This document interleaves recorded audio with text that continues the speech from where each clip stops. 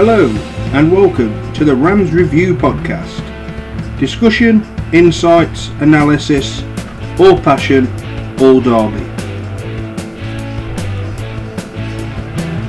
Some decisions are black and white. Let's get stuck in.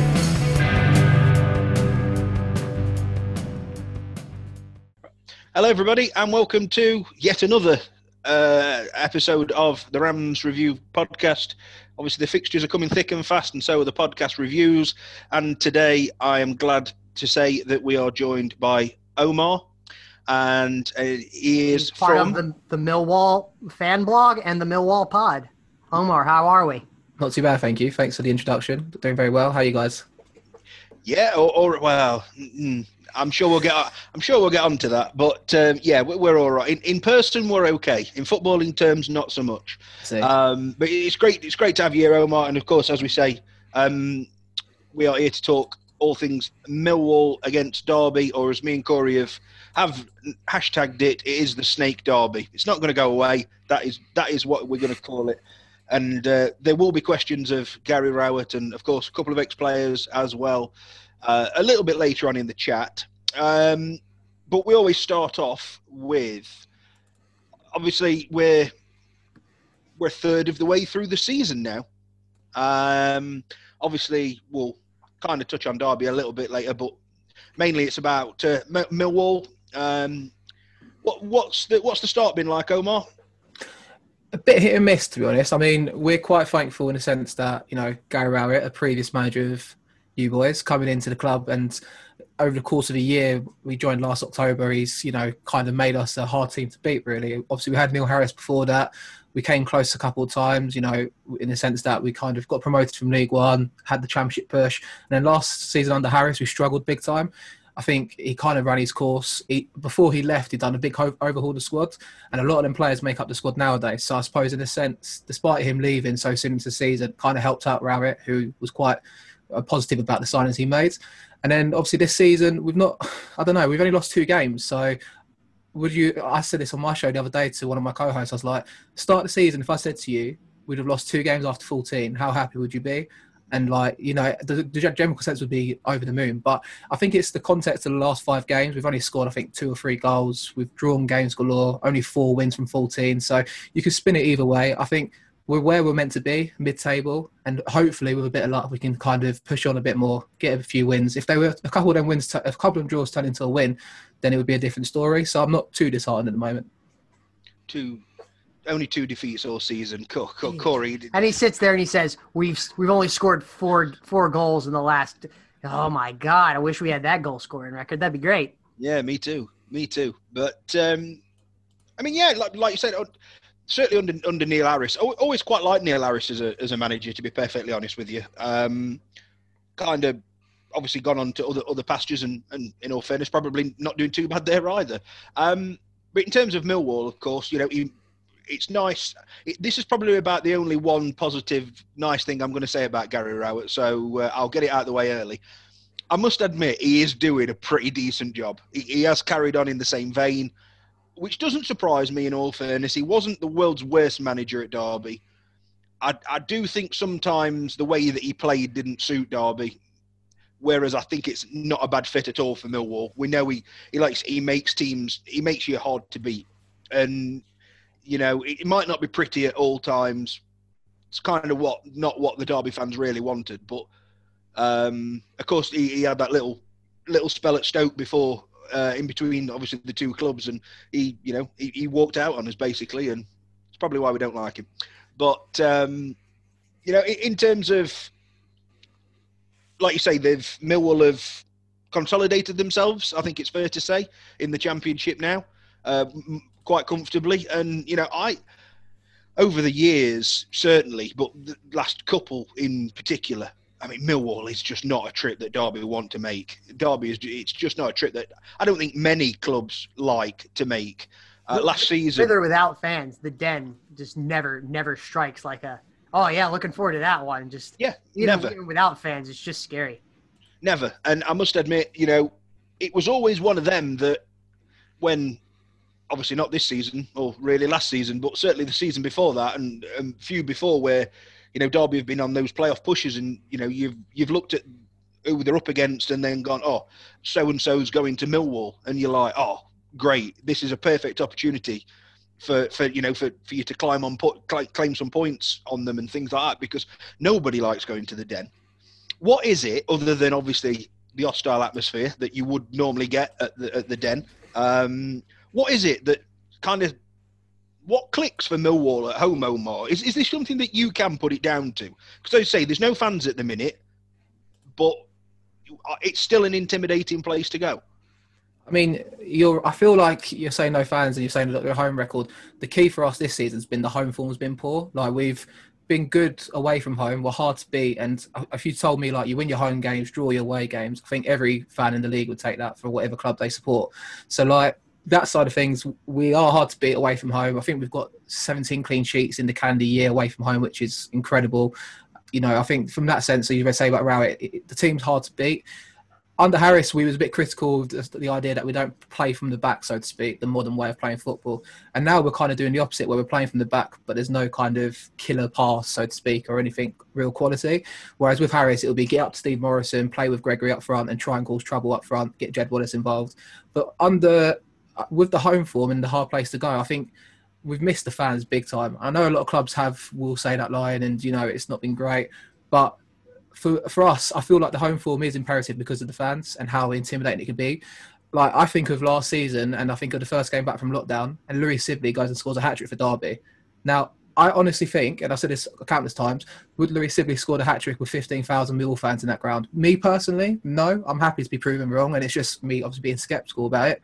But if it was an intimidating place where I think back to 7-8 years ago where Will Hughes is playing for Derby and a Millwall fan runs on the pitch, and I don't know why, I think we was losing 4 or 5-0 that day, and I think Bryson scored a couple of good goals that sticks in the memory. And Millwall player runs on the pitch, and whenever Will Hughes has come back to Millwall since, he's never had a good game, ever. And I'm sure it's because of the fans, and I'm sure a lot of it is because we make it an intimidating place to come. And especially when we're on the back of a good run of form and there's a 15,000 gate at Millwall, we're always a good team to play against. And this season, it's just been difficult because we're not scoring much, but also there's no fans there to get the players up and ready for the game. And I think that's really important for a side like us. Undoubtedly. But I'd agree with you. And I mean, every club obviously tries to make the home form of a fortress and and that kind of thing, but Millwall do it year in, year out, and they do pick up those results there. You're a bit like Bournemouth. Bournemouth did it in the Premier League. Chelsea, United, Arsenal, they hated going to Bournemouth. They hated it because 9 times out of 10 they turn them over. It's just something that Millwall have got, and obviously that stat that you've just come out with there about the clean sheets. I mean, that if you could piece that together in a whole season, that's promotion form, clearly.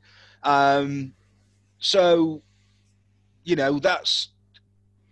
I still think people probably have the perception of, it's only Millwall, but you can't take anything away from those stats. That is, over the last 18 months to 2 years, Millwall have been one of the form teams in the Championship. I've been disappointed with, we had the chance last season. We went to Nottingham Forest away and we won 3-0. It was unbelievable. And that was our last game before lockdown. And I left that ground thinking, got 10 games to go.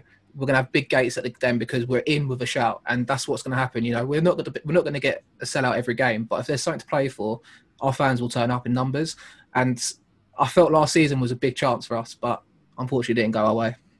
Yeah, I wanted to chat with you about that, Omar. Obviously, after lockdown, like you just said there, Louis Sibley, had his hat trick and kind of his coming out party. I know us as Derby fans, we kind of knew him about a while, but it really kind of showed that he could probably, for most Derby fans, it solidified the fact that he could play at this level. And at the time, both teams were kind of in the playoff picture, so to speak. So how damaging was that result to how Millwall's season finished up? Massively. I mean, like I mentioned, the Friday night game away at Forest, and I was up in Nottingham. It was a great night. Stayed up there, and I remember just saying to my friends, like, if we can get away with the no games getting postponed and we'll allow crowd still, I really fancied us for between then and the end of the season. We had a favourable run. I think it was something like 10 games, but 7 teams that are below us. But for a team like Millwall, the problem is we thrive on being the little boy in the league. So when we play the likes of Norwich at home, Bournemouth at home, Bristol City at home, that's when we'll get the big crowds. That's when we'll turn up. when we play the likes of Wickham at home, I'll tell you now, we'll probably lose that game 2-0. It's just how we've kind of always been. The underdog tag suits us to a T. So, and yeah, last season, the lockdown really did hit us, I think, and especially no fans. And I know I've said it a couple of times already now, but having no fans is huge for us, I think. Do you think, I know there's several teams, one team that comes to mind obviously is Liverpool, that they're a team that just thrives off of the crowd at Anfield, and you can see that energy in the players sometimes. And after lockdown and the beginning of the season, they were kind of flat, and you were thinking, well, what happened to Liverpool before lockdown? Obviously, the fans of that. And I think in a way, Jason, Derby may be a bit of the same as well, that Derby get good support, and without the fans there, the home form's really kind of fallen off the table. I mean, is Millwall a team that thrives on that emotion from the crowd as well, that, it's a noticeable difference now that the Den is empty? Definitely, and I think it's part of the recruitment process, I feel like, for a club like us. I feel there's players that we would sign that would, the technical flair players, especially with a crowd, and if we're losing, it's not uncommon for Mill to, get on the back of their own players, if I'm honest with you. And I think it's not necessarily because they're not putting in a good performance with the flair or tactical, how they're playing or technique. It's more so if they're not giving 100%. And I feel like, especially with being crowds there, and especially if you're the underdog and you're working your nuts off and you're maybe not the best side, but as long as there's a 100% element there and having that, we thrive on pressing teams, going high against them, and we're not going to press teams with no fans there because it's not really encouraging the players to kick on, I think. Fair enough. I mean, another thing I want to talk about real quick is the manager, Gary Rowett. Jason, I know when he was at Derby, we kind of saw, I would say not the prettiest football, I would say kind of more long ball kind of. It was effective. Yeah, effective kind of. Just, I guess we could just call it that, effective championship football. I guess that's the politically correct term to use for that. Omar, is Gary Rowett much the same now at Millwall, or is kind of has he kind of tactically grown a little bit? Does he have a plan B? What do we kind of expect from Millwall these days? It's different for us. I think it depends on who we're playing a lot, but we try to play this 5 at the back with 3 centre-halves. We've got Alex Pearce, who's another previous Derby boy, who he's in and out of the side, but he's our captain. If we play 3 at the back, he tends to play in the middle. You've got Sean Hutchinson and Jake Cooper either side of him.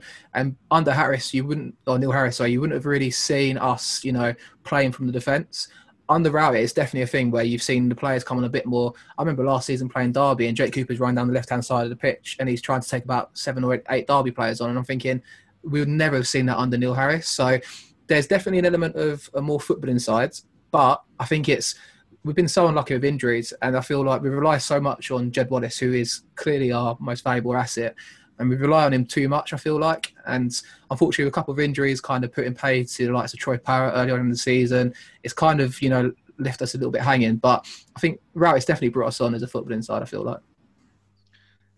To be fair, you've almost set me up there because you've just mentioned 2 players' names that I wanted to talk about. Mm-hmm. A lot of my family are Spurs fans, and Troy Parrott has been named that has been, this guy is the next thing.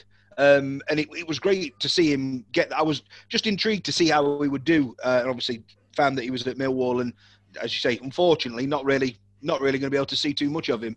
But I know he certainly comes from Spurs fans with quite a pedigree. I hope that Millwall, obviously, you get to see him a little bit more than maybe you might be doing at the minute. And of course, the other one, the main really for me, other than obviously Lee Gregory, who's obviously who's no longer there, but Jed Wallace. Anytime Derby have certainly come up against him, an absolute handful. He scores goals, he creates goals. He's just one of those players that you want in your side.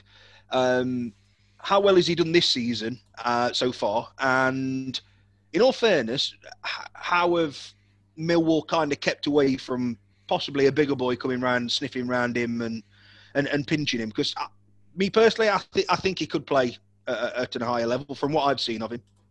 Yeah, I mean, with Parrott, he's actually on his way back. So he's played the last 2 games. So but he's still 100% not quite there at the moment, I feel like.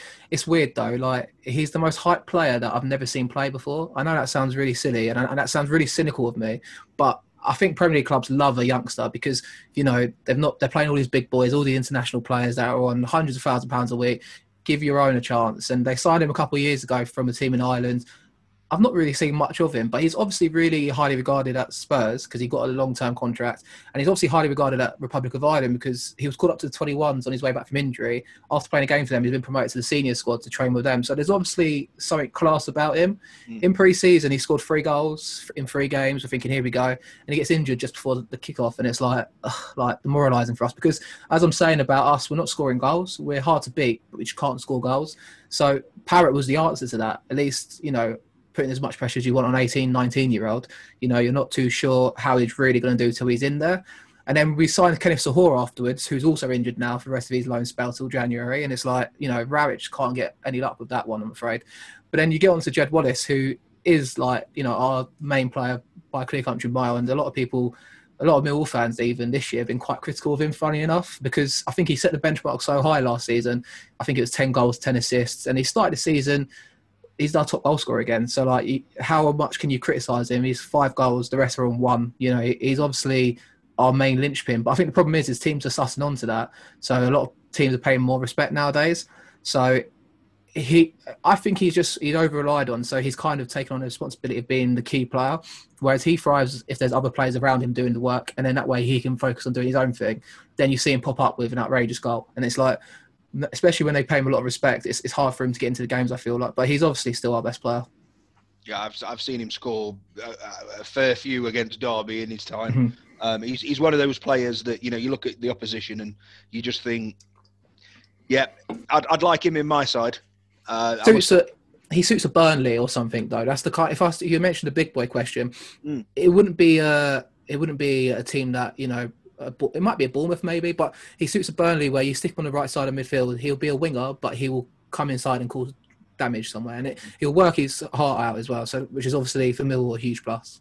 Yeah, no, absolutely. And obviously, there are other players out there. And before we move on to, as you say, the 3 that are kind of got a connection with Derby, who else has been standing out for Millwall this season so far, Omar?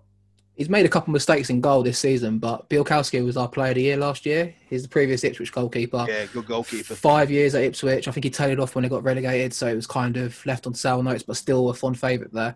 Came to us last season and made the number 1 on his own. We signed him and Frank Fielding last season, who was, I think, at Derby before, wasn't he, as well, Frank Fielding? And he's not getting a look in at the moment because Bielkowski is just outrageous, but he's made a couple of mistakes, but he's the ever consistent. The same with Jake Cooper at centre half. So if I said who's our most valuable asset, it'd be Jed Wallace then Jake Cooper.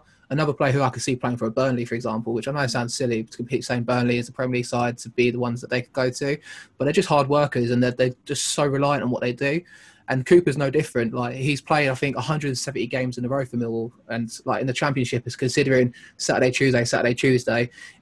He's still been doing it week in, week out. And on the weekend, even, just a noteworthy one, he dislocated his shoulder during the game. And he's obviously so aware of this record, he asked the physio to pop it back in and just played on. And it's you don't normally get that in the Championship these days or in the football, full stop, really. The rest of the side, it's been hit and miss. Mason Bennett's done all right. I know we're going to get onto him in a minute. He hasn't scored this season, but he offers something different to our forward line. He's unfortunately injured at the moment. And the rest of them, not been too impressed with any of them, to be honest. Ryan Woods is in midfield. He ticks the game over. He suits the Gary Rowett, kind of trying to play from the back. But we're really heavily reliant on Jed Wallace, really. One player you didn't notice in there that I mentioned that I thought did a good job last season was Romeo, the fullback. How's he doing? He's all right. He's also injured, I think, for the last 3 or 4 games. But the thing is with him, he's probably a bit like Kyle Walker in a sense, where Kyle Walker at Man City, if he makes a mistake, he's got the pace to just kind of get back in there and make up for his mistake. I feel like his game, if he didn't have the yard of pace he's got on everyone else, he wouldn't be probably where he is at the moment. He's come on a lot because we play the 3 centre-halves and it allows him to kind of bomb on the right, but his end product's not, it flatters to deceive sometimes. He is a really good player and we're lucky to have him, but he's kind of hit and miss at times, I'm afraid. But yeah, he's done well. On the left-hand side, it was Scott Malone and Murray Wallace. Murray Wallace is a 6 out of 10 every game. He's reliant as well for us. I think that's our problem with us. We've got a lot of 6 out of 10s, not enough 8 or 9 out of 10s to kind of win us a game. That's kind of the moral of the story there. Jason, should we turn it over to somebody Omar just mentioned there, but you are the president, chief executive, chief financial officer, number 1 fan of, former, actually still current Derby County player, and now Millwall loanee, Scott Malone.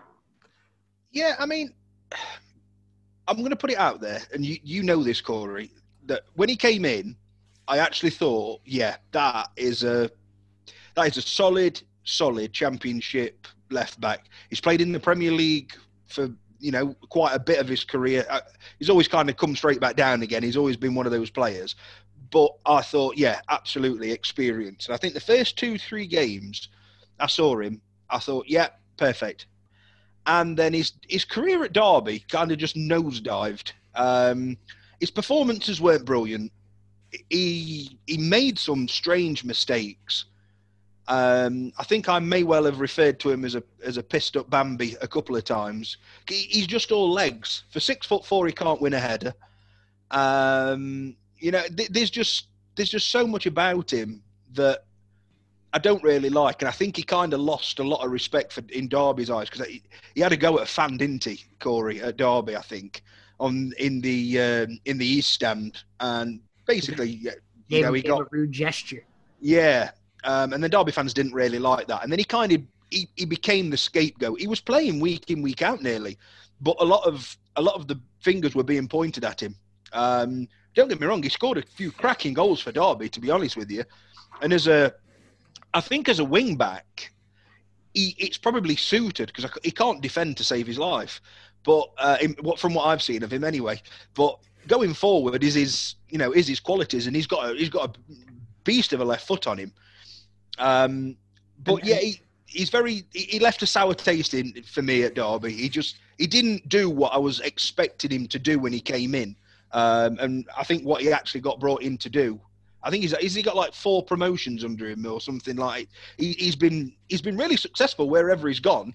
He's just never really stayed anywhere for longer than 12 months, and that kind of makes alarm bells start ringing actually when you think about it. And then obviously, kind of now I would presume his Derby career is over. You look at it and go, yeah, he's just a journeyman. He's just another one of those. The other 9 clubs clearly weren't wrong with what they saw in him. I think the death knell that sealed it for me, before we get your take, Omar, was when he came back from lockdown.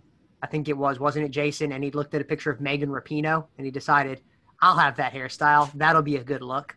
And I think that was the death knell for both. Yeah, yeah. He came back with a strange weird hair, weird blonde dyed hair. Yeah, hairband or something. And he looked a complete idiot. But hey ho, they're my opinions of him. What are your opinions, Omar? Yeah. Well, he obviously played for us. I don't know if you know, 2012 to 2015. So we paid a lot of money for him at the time as well. So he was at Bournemouth in League One, and we had a player on our books called Josh McQuaid, who was a striker that we signed for $500,000 at the time from Bournemouth. And then I think the rumoured deal was almost 600,000 plus McQuaid going back to Bournemouth. So equivalent of £1 million signing. And for us, we don't normally make such big signings at the time. And he came in, and you think of a defender, he's probably the first Millwall defender we saw at the club where he's a modern day defender. He tries to get forward, and you mentioned him as a wing back, and I think he has suited it this season when he's come in and done well for us. And he was there for a couple of years in the first spell, and then after 2014-15 season, we had Steve Lomas, who was an ex-West Ham captain as manager, never worked out. He lasted half a year, and then Malone's contract was running out, so we sold him on the cheap to Cardiff, and he left. And I was quite disappointed to see him go. Like, I feel like we had a core of players at the time that I mentioned to you, like, for example, Jed Wallace and Cooper. Malone wasn't to them levels at the time, but he was a valuable asset in the sense that if we tied him down, he's a couple £1 million player in this division. So it was sad to see him leaving on such a cheap, and I feel like it was a kind of similar spell to a lot of players we had at the time. And then the chance for him to come back, it was so bizarre. I mean, it ticked the box though, because we're playing this 5 at the back, and you, like I said about Romeo, where he gets forward and he's got the pace. Malone is just out on the left by a bit more quality, like you mentioned, with his left foot. So it made sense. It was a logical signing. A lot of people, we have not signed any players for any cash or anything since Rout's come in, but obviously we're in the testing times of COVID and all that scenario. So it just ticked the box. It filled a slot in the squad that we needed to fill, and in a sense, it's a kind of chance to him going, you've not really worked out at Derby, come to us. If you do well, you can earn a contract probably for next season if he stays around. So, yeah, I mean, not sure on him, to be honest. He's not really I think his personality dictates a lot what a lot of people think of him. He's a bit, you love him or hate him, and it's like, it's not you don't see him and go, he's got broad shoulders. You don't look at him and think he's, a class player either. You just look at him and think, you're a bit of a joker a little bit, ain't you? I think that's his personality, and I think with that's probably why it's not worked out for him at Derby. And a lot of Millwall fans were a bit sceptical when we signed him back, but he's done all right in the 12 games he's played so far.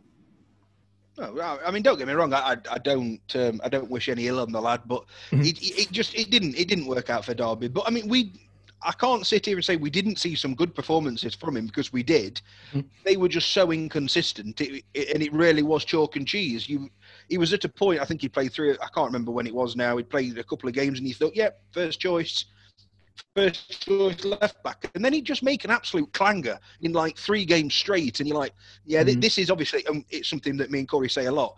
These players are in the Championship because they're not good enough for the Premier League. They're not consistent enough for the Premier League, and Scott Malone does come for that one. But I mean, like you said, I did know that he played for you earlier on in his career, but like you say, Cardiff, Fulham, Huddersfield, all in the Premier League. You know, we signed him for $1.5 million, so you know there's obviously something that people see in him. But yeah, for me, not so good. I mean, like I say, I hope he does well at Millwall, and you know, but because I don't think his future's at Derby at the minute. That's for sure. I feel like it's a last chance saloon for him as well. Like I think he's 30 now. I'm going to say he must be getting on, because I think he's 28 when we signed him. 29. He's always been the 20-odd-year-old attacking left back, but now it's the 30-year-old left back who, if he wants to stay in the Championship, he's got to work for it. So I think it's a good kind of option for him to come back to us, and so far it's been okay. Corey? One other player, I don't think we can mention it without it. Obviously, we know one player. Obviously, there's a lot of players, oddly enough, that have crossed both paths. We talk about Frankie Fielding. Alex Pearce, you've mentioned, plays in the better of that back three. I always liked him at Derby. I always thought he was a real solid player. I know people always remember his time for when he kicked the ball into his own face, which is just hilarious. But I always thought that Derby were a much weaker team without him, and I definitely think that he would improve Derby's back line if he was here today. So those players aside, I think we need to have a discussion on the one, the only, the Puskás Award nominee that didn't get it, even though he should have, Mason Bennett. And you said earlier, Omar, Mason Bennett hasn't scored yet, but what's his performance has been like for Millwall? Obviously, he's out injured, so we probably won't see him on the game. But what's his performance has been like, and the mood around Millwall fans on Mason Bennett? He's a bit of it's a bit of an enigma already early doors. He was on loan to us last season, scored a couple of goals, and then we've done the deal to sign him from you guys. I think it must have been a cheap one, like kind of both clubs, you know, happy to do the deal. Derby happy to see him go, us happy to take him. I think Wright really likes him, and he offers a bit of raw pace. So, like, you know, he links up well in the Preston game. It sticks in the memory when we won 2-0 a few weeks ago. But it's just not seen it enough from him. He's a bit of a sick note, unfortunately, that I would label him with early doors at Millwall, which is, I mean, 16-year-old playing in the Championship when he first came through, it might make sense that, you know, he's now kind of come to the point where he's been mistreated a little bit when he was younger, you know, and now it's kind of caught up with him. But you could tell he's really desperate to make it work at us. And I think he's desperate to kind of prove Derby fans wrong a little bit. I think, you know, he really is keen to make an impression with us, and he works hard and he does his bit. But again, he's not scored this season, and, you know, the injuries have kind of put pay to that as well, I feel like. So not sure where I really sit with him just yet. I think he's on a contract where it really incentivises him. He's a pay-as-you-play, so I think he gets a basic, which is quite cheap compared to the rest of the squad. And if he plays, he'll get a nice little fat sum to make it to similar to the rest of the squad. So it's obvious that he's come to us with the intention of trying to make it work, but not really convinced at the minute. It's similar to how our wage structure the podcast is, I think, isn't it? Yeah, that's it. Yeah. You get the big bucks, and I just get, you know, I'm on appearances. You mentioned Alex Pearce as well. I mean, I want to shout him out because he's not technically there at all. And you mentioned him kicking the ball into his face, and I'm sure he's done that probably 4 or 5 times for us already. But he just reads the game so well, and like you can see it. He's like 4 or 5 steps ahead of the rest of the defenders in our team, and it's no discredit to him because he's played in the Premier League as well in the past many moons ago. And you can just look at him, you can see like he's a proper leader as well, and he wears the armband, and he still comes out to start games. He still claps the fans that are not even there, and you can just tell he's a bit kind of a loose cannon a little bit, but I think he's just perfect for the squad, and he keeps everyone in line, and he's just a born leader, I think, for us. So I wanted to give him a notable shout out. I think that really worked out, the move for Gary Rowett when he stopped in, because he played a lot under Rowett when he was here at Derby. And I would agree with you. I think Alex Pearce, he never really complained about, I mean, he should have probably been a starter at the time, but he never complained when he was dropped out of the team. And then Derby were like, we don't have anybody else. Alex Pearce will play there. And he was like, yeah, I'm happy to do that and whatever. And like you said, used to play in the Premier League, Irish defender. And I always thought he's one of those guys that you need to have around your squad because he's not going to complain. He's not going to be negative in the dressing room. But when he does come out, he's going to give you a 6 out of 10, a 7 out of 10 whenever he steps on, whether that's every week or that's once a month or 10 times a season, whatever you need. He's going to be able to provide that. And I was kind of sad in a way to see kind of that squad player go in a way. And I don't think Derby have really replaced him yet with anybody of that kind of quality or caliber. Yeah, you're bang on. You're bang on, Dave. Yeah, I'd have to agree. When he came in again from Reading, Reading's captain, and you think, yeah, great signing, and he never, in all fairness, he hardly ever played for Derby. He really didn't, and you did think to yourself, how can he not get into this side? And then he did have a bit of a patch. I think that we had an injury at the back. Came in, never really put a foot wrong, in all fairness. And we just, like you say, we just let him kind of pass us by, and off he went. And I thought, well, yeah, like Corey said there, decent squad player, quite strange, probably not on the biggest wage. Like you say, kept himself to himself, quite quiet, and, you know, never complained. For me, one of those players that you have in your side, you just have in your squad. So why we ever let him go, I'm not too sure. But I mean, touching Mason Bennett there, it's exactly what he was at Derby for 9 years. A promising talent that just never materialised. Obviously, as you say, we had him from, I think he might have even been 15 when he made his debut for Derby. And he was the next best thing for 7 years, and it just never materialised for him, unfortunately. Injuries hampered him big time at Derby as well. He'd have 2 or 3 good games. You'd think to yourself, yeah, right, he's ready for a run in the side. He'd get injured, or he'd make an impact off the bench 3 or 4 games, give him his start, and you were hauling him off after half an hour because he was just ineffective. I think under Lampard, Lampard got some form out of him. He was scoring goals for Derby, to be fair. He looked a decent player. And then as soon as he went, obviously everything went off the pitch. There was no way he was ever stopping at Derby because of what he did. But he's one of those, say he was almost 10 years coming through, and he just never quite hit that mark, did he, Corey? No, he didn't. And I think the thing that stands out with Mason Bennett is a couple things. One, he came through at 15. Everyone goes, oh, my God. You know, it's like at 15 to play a professional game. It's just crazy. You know, it's just insane. I think about what I was doing at 15. I wasn't playing professional football. Yeah, I mean, unless it was on FIFA, which I was still crap at and still am to this day. So don't play me online because I'm terrible. Jason will attest to that. But you always think, oh, man, this guy's going to make it. This guy's going to make it. And you wake up and you're like, he's 22 years old. And if he was just a player come out of the academy at that age group, or you had signed him, you would be like, he's not pulling up any trees. But because he had this long lineage with Derby, you always, hoped is this going to be the season. And I agree with Jason. I think Frank got the best form out of him, you know, being that impact sub, occasional spot starter. And he really looked like he was progressing. But then last season under Kaku, he didn't really take that next step. And I think the thing that stands out for me for Mason Bennett was the stat that I heard that he's never actually finished a 90-minute game in his entire professional career. And for someone like Jason, like you know, Omar and Jason, you know, he's been around since 15. So he's been playing now nearly 10 years. He's made a couple hundred appearances for Derby, Notts County, Millwall, Burton Albion, and he's never played a full 90 minutes, and you're a professional footballer. That's just crazy.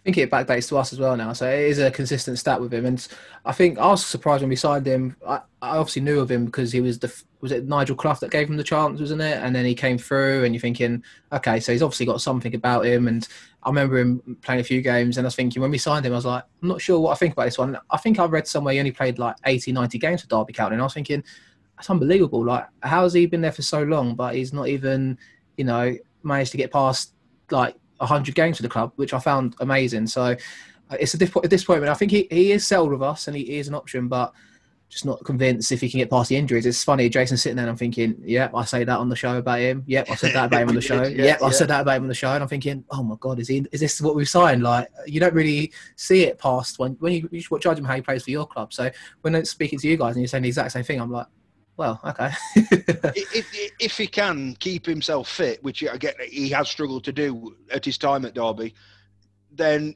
I think you've got a decent player on your hands. I don't think is the upper echelons of the Championship. He's not going to score you 25 goals a season. I'd be amazed. But I think I think he can do a job in the Championship, and he started to show he could do a job in the Championship. But then again, injury strikes, change of manager, out of favour, and unfortunately, after what he did off the pitch, there was no coming back for him. And I think, to say how long he's been in football, he is still quite immature, which is obviously not great. A favourite question we like to ask Omar, and to be honest with you, I'm sick of the answer, but I'm still going to ask it you anyway. Derby County coming to the Den. What's your opinion on Derby County? Sorry, let me correct that question, Omar. Bottom of the league, Derby County, come to the Den. What are your thoughts on bottom of the league, Derby County, coming to the Den? Well, as I said about teams that we're normally expected to beat, so bottom of the league, Derby County coming to the Den, scored less goals than us, conceded more than us. We've got 2,000 fans going to be there Saturday. We're probably going to lose. I'm not even joking. That's how we tend to be, that sort of side. So we are like a banana skin side, big time, especially when we're expected to, go into the game and dictate play. I mean, what do I think of Derby? I mean, you're always the nearly club for the Championship, aren't you? I looked at Huddersfield about 5, 6, 7, 8 years ago in League One when we was there, and they were the same side, but then they just skyrocketed and obviously got to the Premier League for that 1 year, and now they're coming back down to normality. But Derby's always been the nearly side. I think back to Gary Rowett's side, and I think back to Bradley Johnson in the middle, Tom Huddleston, George Fawn. I think of Richard Keogh at the back. I think of them as proper Championship statesmen that will do a job for you. And I probably would take 2 or 3 of them now to this point, to be honest with you. As in, they're good players and they were ever consistent for you boys. But yeah, I mean, I just think of Derby as a nearly side, to be honest. You're clearly a Premier League club almost, but just not quite able to get out of the league. Certainly not at the minute. We're further away from it now than we've ever been. I can't believe you were down the bottom, to be honest. I mean, I didn't really see it coming. I knew I wasn't convinced on Cocker, to be honest. From an outsider's point of view, I just never really thought. A lot of clubs try to do this thing where you take managers from a foreign league and you hope it works over here, but I didn't know if it was a good option for you. Who did you have before Cocker? It was Frank Lampard. Frank Lampard, of course, of course. And I think you're right. I mean, Philip Cocker is a good manager in his own right, but I just think sometimes when you get managers who are inexperienced in English football, and it's fine in the Premier League, you can get away with Guardiola and Klopp, and obviously they're blue chip managers, but you can still get away with it in a way. Wagner at Huddersfield did a job for a period of time, but when you're throwing somebody in their first action of English football is the Championship, you're asking for trouble because it is such a competitive and tough league. I mean, Millwall know how tough it is. Derby know how tough it is. So you need somebody. You don't necessarily need that sexy foreign name to come in. You need a Gary Rowett. You need a Paul Cook. You need a, I was going to say somebody, Neil Harris. Yeah, you're right, and it's true. And we're like that in the sense that, if we brought in a flamboyant manager, Mill fans won't have him from the first game, to be honest. And you give him a chance, obviously, but we need in this league in particular, you need an experienced manager that knows what he's doing. I feel like look at Neil Warnock, for example, at Middlesbrough. He stabled that sinking ship, and now they're in the top 10, I think. And you know what you're going to get with a Neil Warnock side. Exactly. Just like as soon as Middlesbrough hired Neil Warnock, I thought they're automatically turned around because 100%. You know what he's going to bring. You know what Neil Harris is going to bring. You know what Gary Rowett's going to bring. And sometimes when you bring the unknown, it's going to do one of two things. Either you're going to win the league in a cakewalk, or you're going to completely fail and fall flat on your face. And unfortunately, Derby, I wouldn't say they fell completely flat on face because 10th with a playoff challenge was still pretty good last season. But this season, it's just kind of gone pear-shaped very quickly. Another thing that I do think about Derby, I just think you spent a lot of money and it's catching up with you a little bit, especially at this level. I think with the FFP stuff that they've got, I read about it last season, you guys were in big trouble, but I don't know if that's gone now or if it's the threat of that's disappeared or... Yeah, it's gone, but now the EFL's appealing it. They were found not guilty, EFL's appealing it, so you don't know, the way the EFL are and the way the FA are and stuff it's okay for some, and then it's okay for others, and whatever. And I think, as a Derby supporter, and I think Jason would probably mirror this a little bit, some people think it's really clever, but I'm on the fence of you're living in a gray area here, and eventually it's going to come. The sheriff's eventually going to come knocking at the door, and I think he started to knock on the door now, and I think it eventually starts to catch up with you, and you can do whatever you want or what have you, and it's fine. And yes, technically there are no rules were broken, but when you start going, well, technically, it's like VAR. Well, technically, Ollie Watkins wasn't offside. Well, technically, when you start getting to those technical things, especially with something to football and accounting and things like that, it just starts to smell a little bit bad, and you're like, yeah, maybe it was a little sketchy. Did you sell the stadium or something back to the club or something? Yeah, I was reading about it. The club sold the stadium back to another owner's company, and then they rent it back for £1 million. And that's kind of where it comes from, because Steve Gibson says, well, how is this stadium valued at this? And it should be visited at $30 million. And it was the same as some random League Two ground, I think it was, that he valued. He compared it to Adams Park at Wickham or something. And it was it's not Adams Park at Wickham. But then when you look at the Medeski, and it's similar sized ground, a little bit smaller, but then you look at the real estate costs in London, and it's like 40 million, and Derby's like double that. And it's a little bit bigger, but it's not in prime real estate. You know, there are some weird advantages, but then again, you know, it's only worth what somebody wants to pay for it, right? So you could say, I want £1 million for my house, and I go, well, I'm only going to give you 500,000. So it's only worth what someone's going to pay for it. So it is a weird, sketchy thing, and it's a very strange time, I would think, Jason, to be a bit of a Derby fan. Wouldn't you agree? Yeah, I mean, I think the stadium, certainly the valuation of the stadium thing, a lot of the 80 whatever £1 million it was hinged on, oh well, but when we get to the Premier League, this is what we're going to do to it, and it's going to have this massive overhaul, and it's going to be upgraded to 45,000 seater stadium, and it's going to be this, and it's going to be that, and it's going to be the other, which is probably going to cost more than £80 million to do.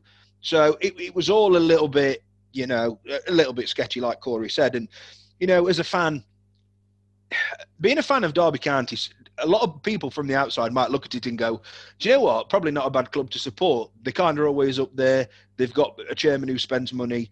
They've got some decent players. But I can assure you it's one of the most painstaking things, because you just, like you say, eventually it comes back to bite you.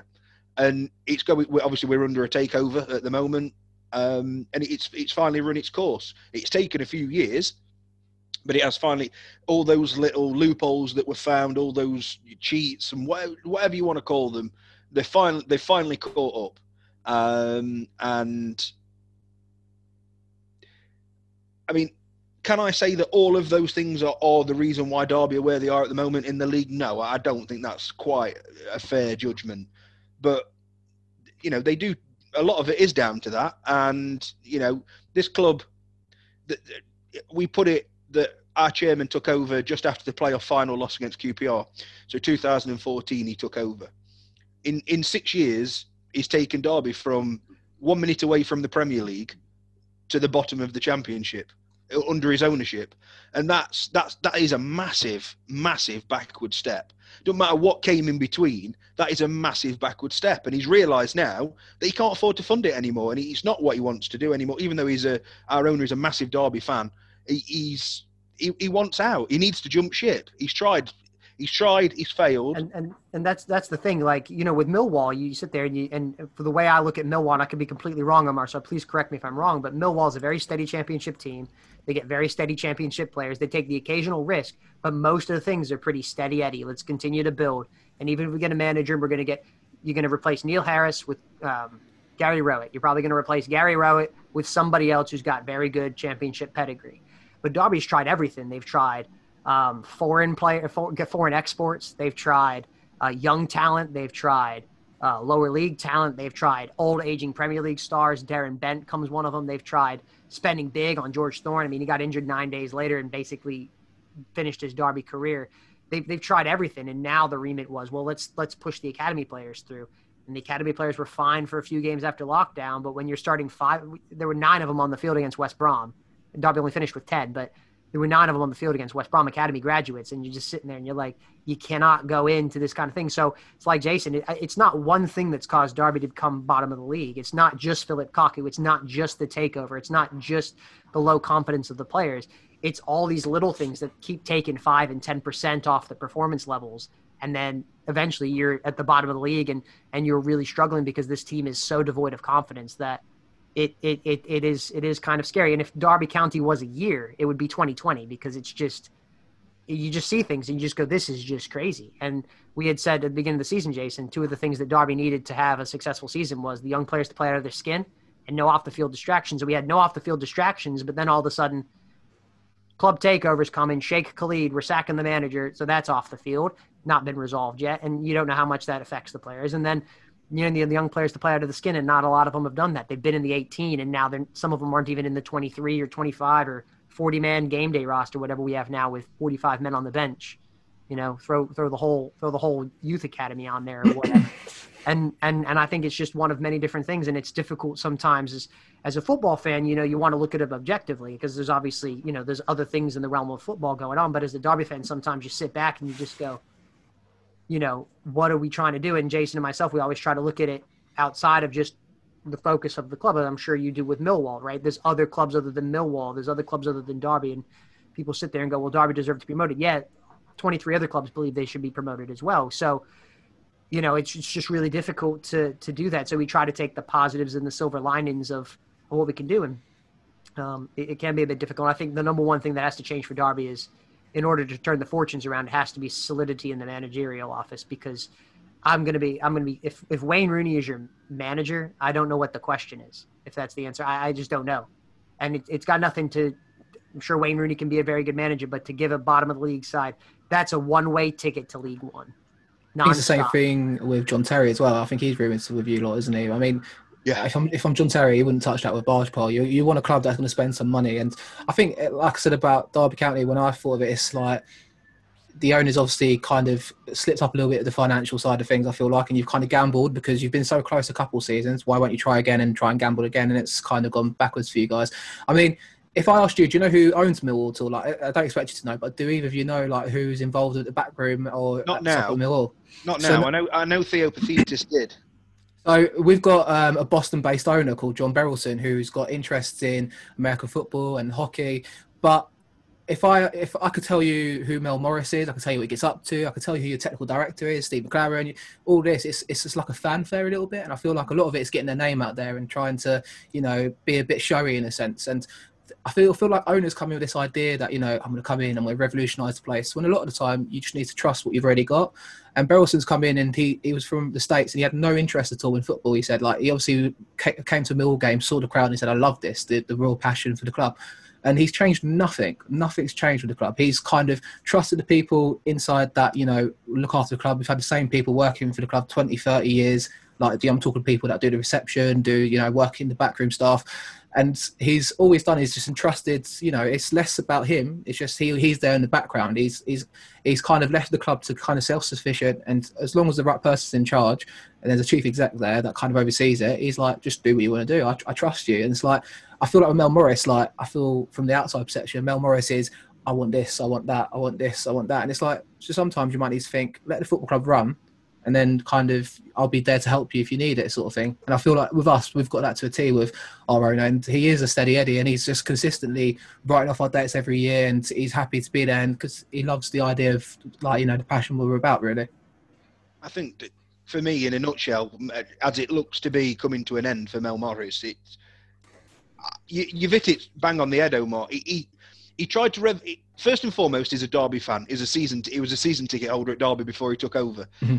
That to me works one of two ways. Unfortunately, he's let his head and his heart rule his head sometimes, and he's made massive mistakes. He made massive mistakes in the first 3 or 4 seasons on spending money, and then he tried to claw it back. Like when we had Rowett, didn't spend a great deal of money other than I think Matej Vidra we brought. But then obviously Rowett left us, so then he was quick to find managers. He was quick to.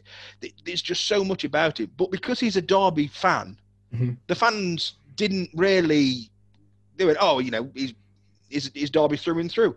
But actually, if you was to peel that back a little bit, and that was just some American owner just strolled into town and started doing that, you'd be like, what the hell are you doing? You'd second guess it, mm-hmm. and.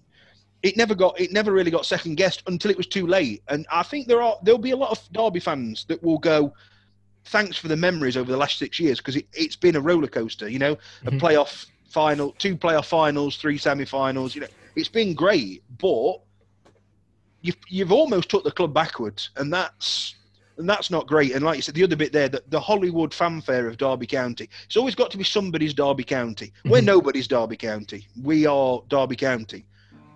Rooney, Terry, Lampard, whoever you want, it doesn't matter. And it's all about financial. He's done it for a commercial revenue. Mm-hmm. It's all he's ever done it for, which is fine. But me personally as a fan, don't particularly like it. Don't like the way that he's tried to do what he's done with the club. For me, and I'm hoping, don't know if it's going to happen. The new owner that's coming in from from the UAE, from wherever, from Dubai or wherever he's from, what's he going to know about it? What's he going to know about the Championship? I'm not. I don't. It worries me. It does worry me that what could we become And don't get me wrong, there could be a positive. It could massively be a positive for the millions and what have you, that he may well bring. But Derby over the last, I mean, I could go back to probably the late 70s from what I can remember. I mean, I wasn't alive in the late 70s, but as far back as I can kind of read, I've read into Derby, who's owned Derby. They've all been local. They've all been local businessmen. They've all had the passion and the club part bar 2-3 years in the early 2000s when we had some dicks from America take it over. No offense, Corey, but they were. It wasn't me. I've been called that term many times, but it wasn't me this time. and they didn't have the interests of the club at heart at all. Not once. So I'm a bit worried in that sense. And just to bring it back there, you get somebody take over who, he clearly is interested in Millwall. Otherwise, he wouldn't stick around, would he? Let's be honest. So, the slippery slope with football owners. I think because especially championship clubs, they look at it and go, I could buy this club for cheap. On the off chance it gets to the Premier League, I could sell it for an absolute fortune, walk away and be rich. A lot of it is because obviously they've got this money to burn and it's in their pocket. I'm thinking, but ultimately, if they get to the Premier League, the owners are like this. They're like, happy days, we've made it. And I think that's what it is. It's not as easy as just turning up and then putting the money into the club. It's a process. A lot of it is like, you got to, think to what the club's about and think to the process of it. At least that's what I feel anyway. But it's a slippery slope because all these owners come in with all this money, all this we're going to do this, because they know that they'll get and then some returned if they get to the Premier League. I think that's what it is. Exactly what Mel Morris did, wasn't it, Corey? He brought Derby when Derby's stock was almost at its highest. Mm-hmm. They just lost in the playoff final that they outplayed QPR in. And he had about 500 million. He's valued at about 500 million. He probably thought, chuck 50 million at that team and we walk it. Mm-hmm. And it just didn't work. Yeah. And he had this stupid, I say stupid, it was great at the time to hear it, but he had this 5-year plan to get Derby into the Champions League. Oh, he had even a better one. He sacked Paul Clement when Derby were 5th, who he flew a private jet out to Majorca to go and pick him up in this giant, really weird social media video. Because he wanted to get Carlo Ancelotti's assistant. I'd won the Champions League. No, Carlo Ancelotti did. You held the water bottles and the clipboard. And then they're 5th, and he sacks him for not playing the Derby way. And they go, well, what's the Derby way? And he's like, I don't know, but it's not that. Yeah, and then three out of the last 5 managers have played the exact same way as Paul Clement played. But he's never been able to define the Derby way. Yeah, it's really weird. So, as I say, by the sounds of it, it's happening in the next week or so. It'd be I think there is talk of him staying on in an advisory role. He's got to be a consultant. He wants to be listed as a consultant now because he still owns the stadium. Mm. And so the idea is if you don't like him, tough, because I own the stadium. That sounds a mess. I'm not going to lie. That sounds a right mess. Yeah, that was the concern. As soon as he sold the stadium to himself, I just thought, Jesus, when he sells this club, if the stadium don't go with him, you can end up like Coventry, and you're going to be bouncing around, and where are you going to go in Derby to play?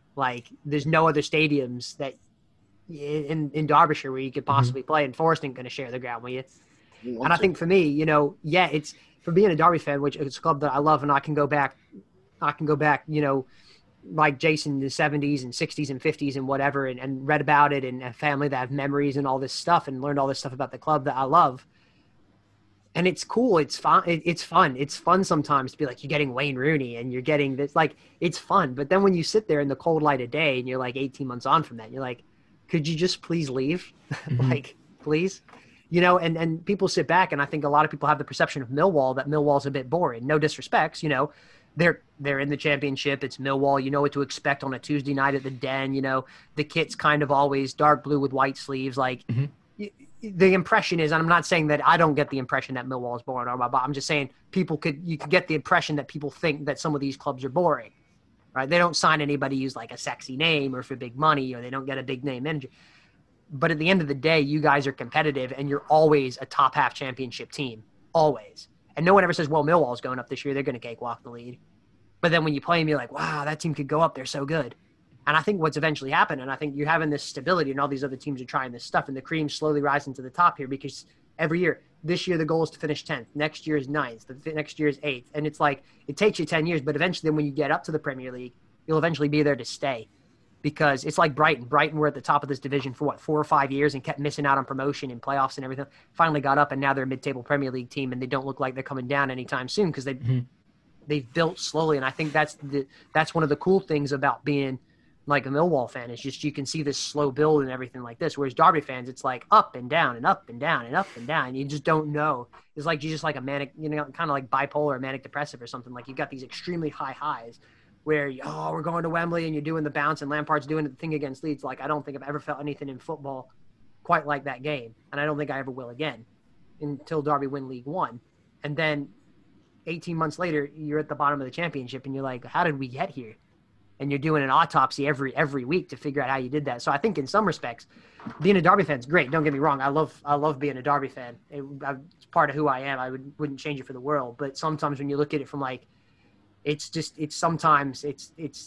I don't know what I was trying to say there. It's fun, but I just wish there was a little bit more stability and it was less like big names. Let's try to go up. Like, let's just try to steadily build and not go bust. Let's do that.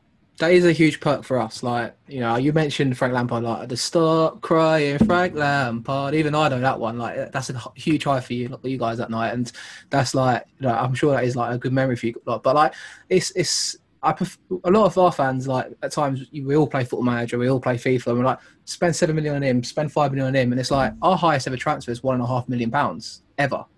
And like for us to be in a championship where we are and be consistently competing at this level, like there is a method to the madness in a sense. And a lot of people, I would love us to spend some money and go and throw something at it. Don't get me wrong, and just take that little risk. But ultimately, you don't know in a few years' time whether you're gonna sink or fly really. So it's like it's kind of it is that element of it. But that's why football is football. You take the risk and you try and go for it. And we compete with all these teams that have the parachute money from the Premier League and everything as such. But again, what I said to you since the start is we thrive on being the underdog, so it suits us. We just keep it like that. £1.5 million is highest ever spent. We've probably spent more than that on Wayne Rooney. That's I'm trying to think of someone that we spent more than. Okay, Akechi Anya. Yeah. Nick Blackman. Yeah, $3 million. Claude Davis, $3 million. Yeah. Yeah, our record was £1.5 million until last year. And before that, it was 1988 on Paul Goddard for £800,000. So until last year, it was 800,000. So it shows, and then steadily we're starting to spend a bit more on players. So to be fair, at the minute, Millwall are the more consistent foot team out of the two of us over the last couple of years. It's strange, but anyway, we can get lost in that conversation. That brings us to the game on Saturday, Omar. How do you view the game? How do you think it's going to go? And give us a score prediction. So obviously, we're playing tonight against Blackburn, so I don't know if that ruins how we say it on the show, but we're playing Wednesday night against Blackburn, and we've obviously drawn the last 5. We're incredibly hard to beat. We're just looking for that spark, and I feel like it might come tonight for no absolute reason why, apart from just like we throw me in the underdog. So hopefully, if we perform tonight against Blackburn, who are leaky in defence but score loads of goals, if we get a bit of confidence, and especially with a couple thousand fans in Saturday, hopefully we can get a performance that them 2,000 fans get deserve really. So I'm confident, but at the same time, it's based on absolutely nothing. If I'm honest with you, it's like I just know that you lot are down at the bottom, and I know that we're where we are. So I'll go for a 2-1 win. How about that? Corey? I think I'm also going to side with Omar here, and I think I'm going to go. I'm normally the optimistic one, but somehow the Den just does not strike me as a fixture that Derby's going to turn their form around. I think, Jason, I think I think what we've seen in the last 2 games against Wickham and Coventry have been slight improvements, especially in the attacking verve of the team and the way the team is starting to attack a little bit more and a little bit more inventiveness in the final third. And I think that's much needed, but I think you're coming up against a tough Millwall side. We know what Millwall's like. Obviously, we went to the Den last year and we had great success, or the club had great success with, a hat trick from Louis Sibley. The odds of that happening again are probably slim to none. I don't know. I hope it is a Louis Sibley hat trick, and I'm sitting here eating my words. That's fine. But I just see a 2-1 Millwall win for some reason. I think that Derby will score because I think that their attacking play is starting to get better now in the final third. But Derby, this is the one thing we know about the team, Jason. I think this, is that Derby's always going to give a team 1 or 2 opportunities. And I think Millwall have too much championship nous, championship experience, and championship know-how to take advantage of those opportunities. And I don't think they're going to let some of the opportunities beg in because it's championship. That's what happens, right? But I think they will take advantage, and I think Derby will give them enough, unfortunately, that they will get 2 goals. So I'm going to go with a 2-1 Millwall win. You've almost mirrored exactly what I was going to say. Derby 8 playing at the Den. They haven't really got a great record there, certainly over the last 5 or 6 years. With the added, 2,000 fans, that's going to be a big boost. You would hope for Millwall. Derby are in dire straits at the minute. We've just played 2 promoted teams and struggled to get anything out of the games. In all fairness, don't get me wrong. Okay, performances were okay against Wickham and Coventry, but Coventry last night was Coventry. They could have scored 4 goals, and I think at that point that you made there, Corey, there are chances created in the Championship, and you are going to miss some. The Championship now of Millwall. They will score. There's no doubt about that. And just to add, Derby's defence isn't good enough at the moment, as we well know. Derby needs something. But we've been saying this for 9 weeks, that Derby need a result from somewhere. Our 3 best performances this year arguably have come on the road. We beat Norwich, we drew with Bournemouth, we drew with Forest. We should have beat them, should have won all 3. But then we've played the likes of QPR, Barnsley, Wickham and Coventry at home, and we've struggled. So, do you know what? I think Millwall are actually absolutely shithouses. I think it's going to be about 3. I think it's going to be 3 or 4-1.